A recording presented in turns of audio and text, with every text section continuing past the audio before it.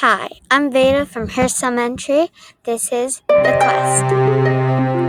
One dark, cloudy night, there's a little girl named Hydra who loved fiction like dragons, vampires, and unicorns.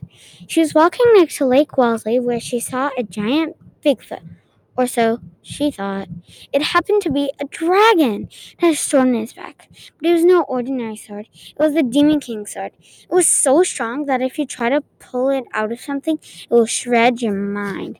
But there's one person who can pull it out. It was Hydra, but she didn't know. The reason is because Hydra means a many-headed serpent or dragon, and Hydra is almost 7 years old, so that's why.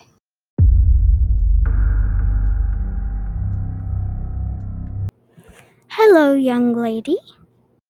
Who are you? I am Urza. Wait, what? Are you a dragon?